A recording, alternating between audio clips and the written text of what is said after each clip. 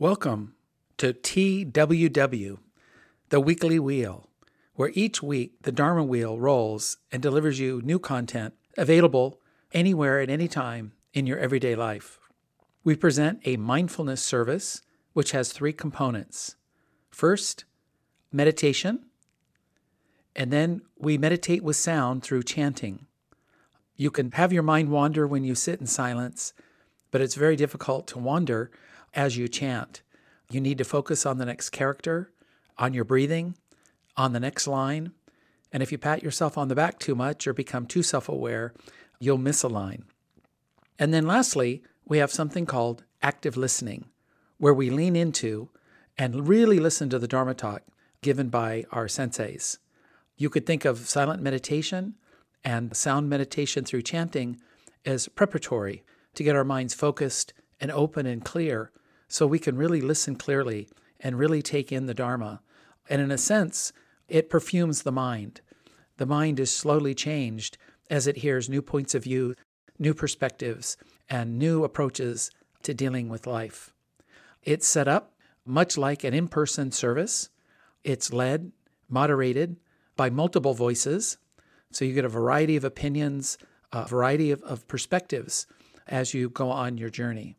So I hope you will join us now for this mindfulness service presented to you by the people at the Weekly Wheel and the Orange County Buddhist Church. Thank you so much. We will now have seated meditation. Take a moment to see that your back is straight and centered, with your shoulders relaxed. If you're in a chair, it's best to sit forward slightly rather than leaning on the chair back, and keep your feet flat on the floor.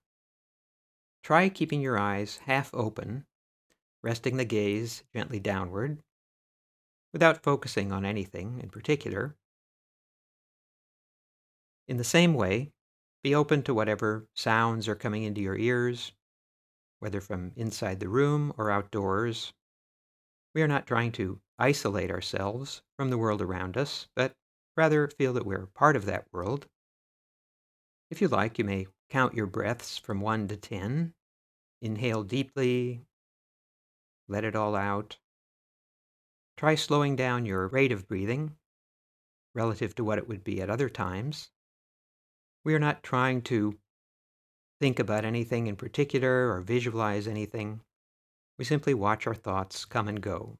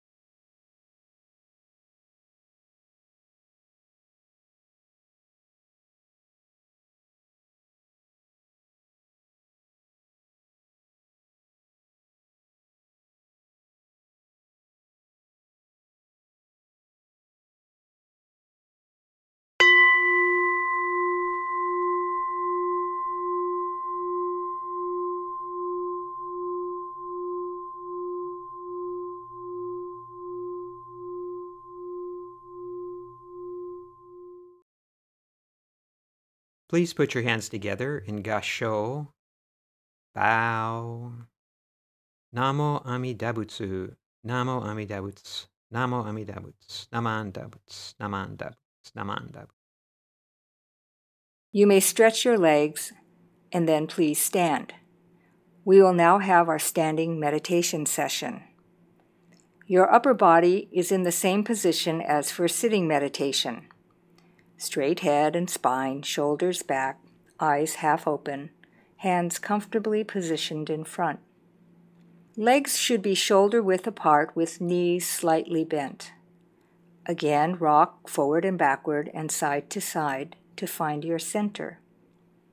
Standing meditation reminds us to take our meditation practice out into the world, waiting in line at the store, being stuck in traffic, going through TSA security at the airport.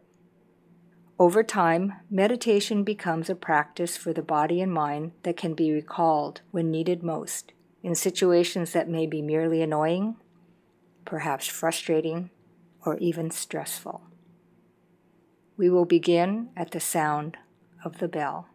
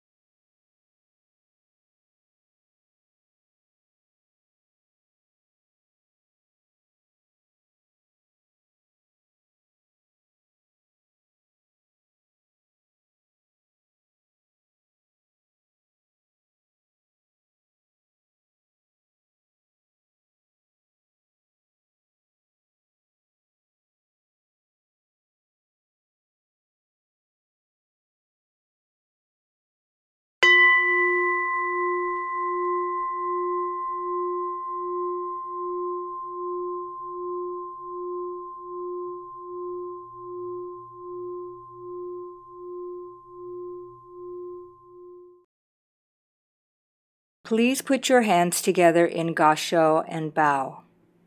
Namo Amida Butsu, Namo Amida Butsu, Namo Amida Butsu, Namo Amida Butsu, Namo Amida Butsu. Return to your seat or cushion. Sitting in this way, we might wonder what purpose we're achieving. Actually, there is no specific purpose. I think it's really to make us aware of what sitting is, what breathing is, standing is. What are these simple activities that we do most of the time without thinking about them at all? We'll begin our second sitting at the bell.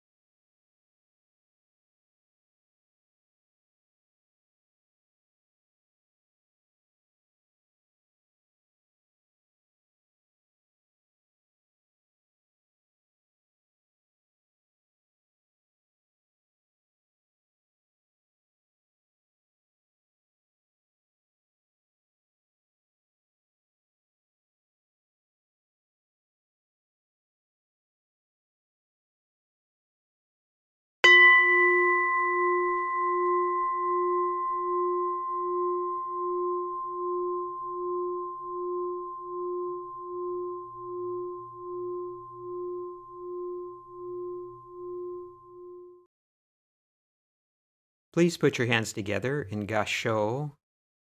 Bow. Namo Amida Butsu. Namo Amida Butsu. Namo Amida Butsu. Namanda Butsu. Namanda Butsu. Namanda Butsu. We will begin sutra chanting. Sutra chanting is actually a portion of a sutra that we will chant. Most sutras are far too long to be able to chant in one sitting. So for us, we're usually chanting a verse out of a longer narrative or prose. And that's why each line consists of perhaps 4 or 5 or 7 characters. When we chant, we read from left to right, just like in English, and we move down the first column, and then we move to the second column, and so on. Open circles represent bells for the chant leader to ring. So we always begin a sutra chant with 2 bells. Whenever we change a section, we use 1 bell to kind of signal that we're changing from one section to another. And then when you end a sutra chant, you always end with 3 bells. Each syllable here is written in Romanized characters, English characters, and each syllable here represents a kanji, a Chinese character, and it's written phonetically. It's the sound of the character. The vowels have the same pronunciation independent of location or their neighbor. So this is different from English. And the vowel sounds, I've been told, resemble those in Spanish. So we have A, E, I, O, and U, and they're pronounced A, E, O, and U. And then you'll see italicized lines. Those are leader lines that I chant alone. And you will also see underlines under some of the characters. And that means that rather than each character getting a single beat, an underlined character will get a beat and a half. And to kind of make up that little extra time, the next character in line will only get a half beat. And what you do is you don't really concern yourself too much about the meaning of what's being chanted. This isn't flashcards. We're not trying to learn something. This is a ritual. And so we chant together as a feeling of oneness. Don't worry too much about how you're doing. Be aware and mindful of each character. This is a form of meditation. Rather than silent meditation, we're meditating through sound. So, you see the character, you say it, you forget about it, you move on, and you say the next character. And over time, it becomes effortless, and you'll begin to memorize it without realizing it. We will now chant the Junirai found on page 49. Junirai, or 12 verses of reverence, originated in the Mahayana tradition of India during the time of the Pure Land Master Nagarjuna, around 150 CE. The verses were later translated into the Chinese text that we chant today. Like the largest sutra and the Amida Sutra, the text of Junirai describes the spiritual qualities of Amida and the Pure Land using poetic language. Please read the translation of the Junirai found on page 51, which describes in detail what the 12 verses of reverence actually means. We will now chant the Junirai.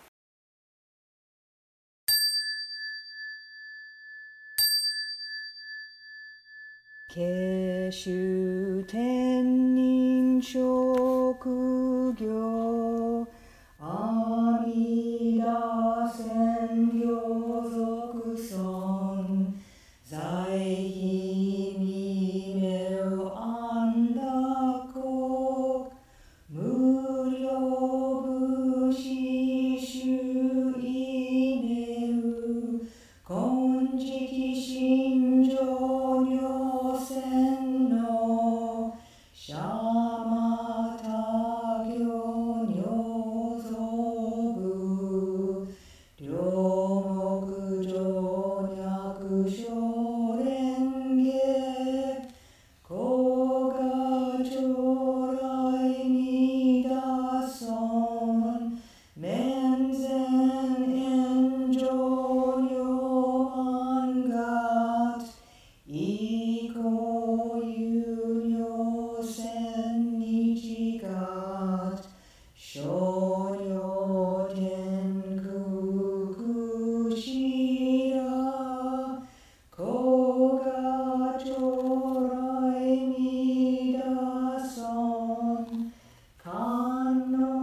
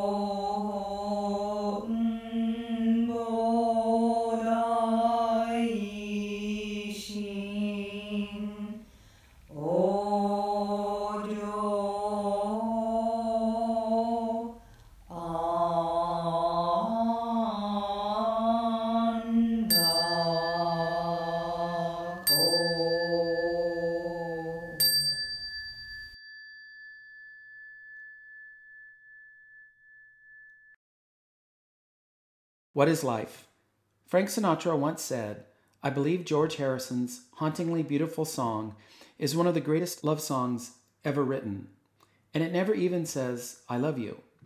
The song he was referring to is Something from the album Abbey Road.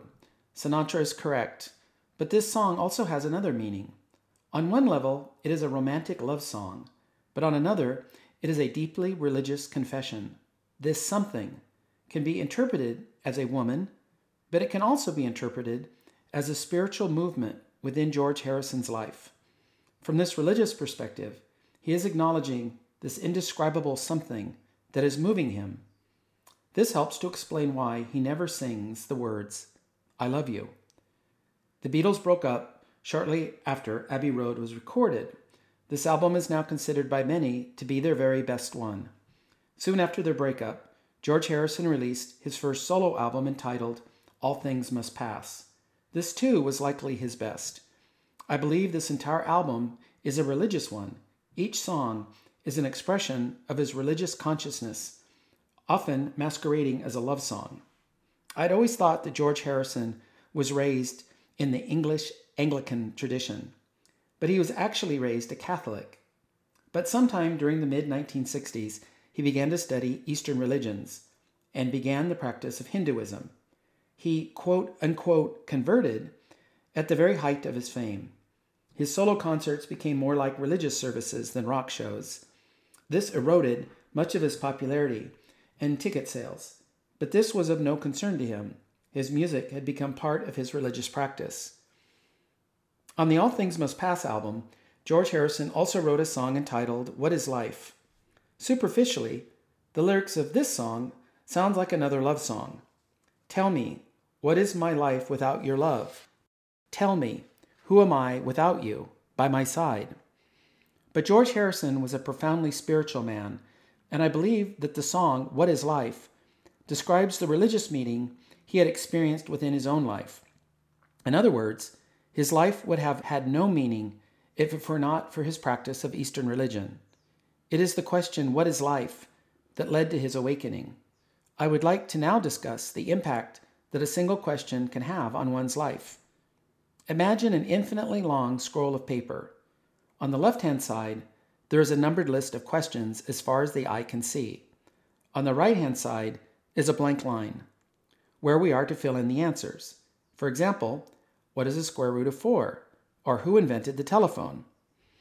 I had a philosophy teacher in college who used this illustration as a metaphor for life. She said that we believe that this is the meaning of education and of life, finding and collecting answers to a supplied list of questions. Sadly, these questions are not of our own making, and neither are the answers. Both have been defined by others and then supplied to us. She felt that memorizing the answers to these questions does not make a person educated, nor does it give meaning to our lives. Instead, she wanted us to learn to think on our own. She wanted us to be critical thinkers. She felt that meaning came from coming up with our own questions. This is how one develops meaning, by setting course on a quest, by discovering meaning within themselves. Many people also come to Buddhism with such a list of questions, seeking to fill in all those blanks. Why do Buddhists chant? Why do Buddhists bow? These are important questions and a good place to start, but they are academic questions. They are good for studying Buddhism as a subject, like anthropology or history. Hopefully, over time, these questions will become more personal. Why do I chant? Why do I bow? The answers to these questions help give meaning to one's life. However, they are still the questions of others. The only difference is now that they are being asked in the first person rather than in the third. This is progress, but it still relies on collecting answers. At its core, Buddhism is not like this. What is my life? This is the single, burning personal question that compels one to seek the way. This is the essence of Buddhist practice. It is not the many answers, but instead the single personal question that defines Buddhism. It is the question that creates the path for us to follow. One finds meaning through seeking rather than through acquiring fixed answers. One's life becomes a life of process, a process of openness and discovery. 20 plus years ago, when I began to practice Buddhism, I was a bit unsure of where this was all headed. People don't just choose their own religion, do they? I worried what people might think of me. Was I having a midlife crisis? It was George Harrison who convinced me that I was not. If a Beatle could become a Hindu, then surely it must be very easy indeed for a computer programmer to become a Buddhist. And it was. It was just my life. In Gasho, Reverend John Turner.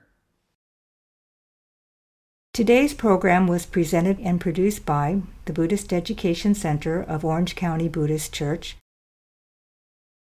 This podcast is copyrighted 2022 by the Orange County Buddhist Church, Anaheim, California, all rights reserved.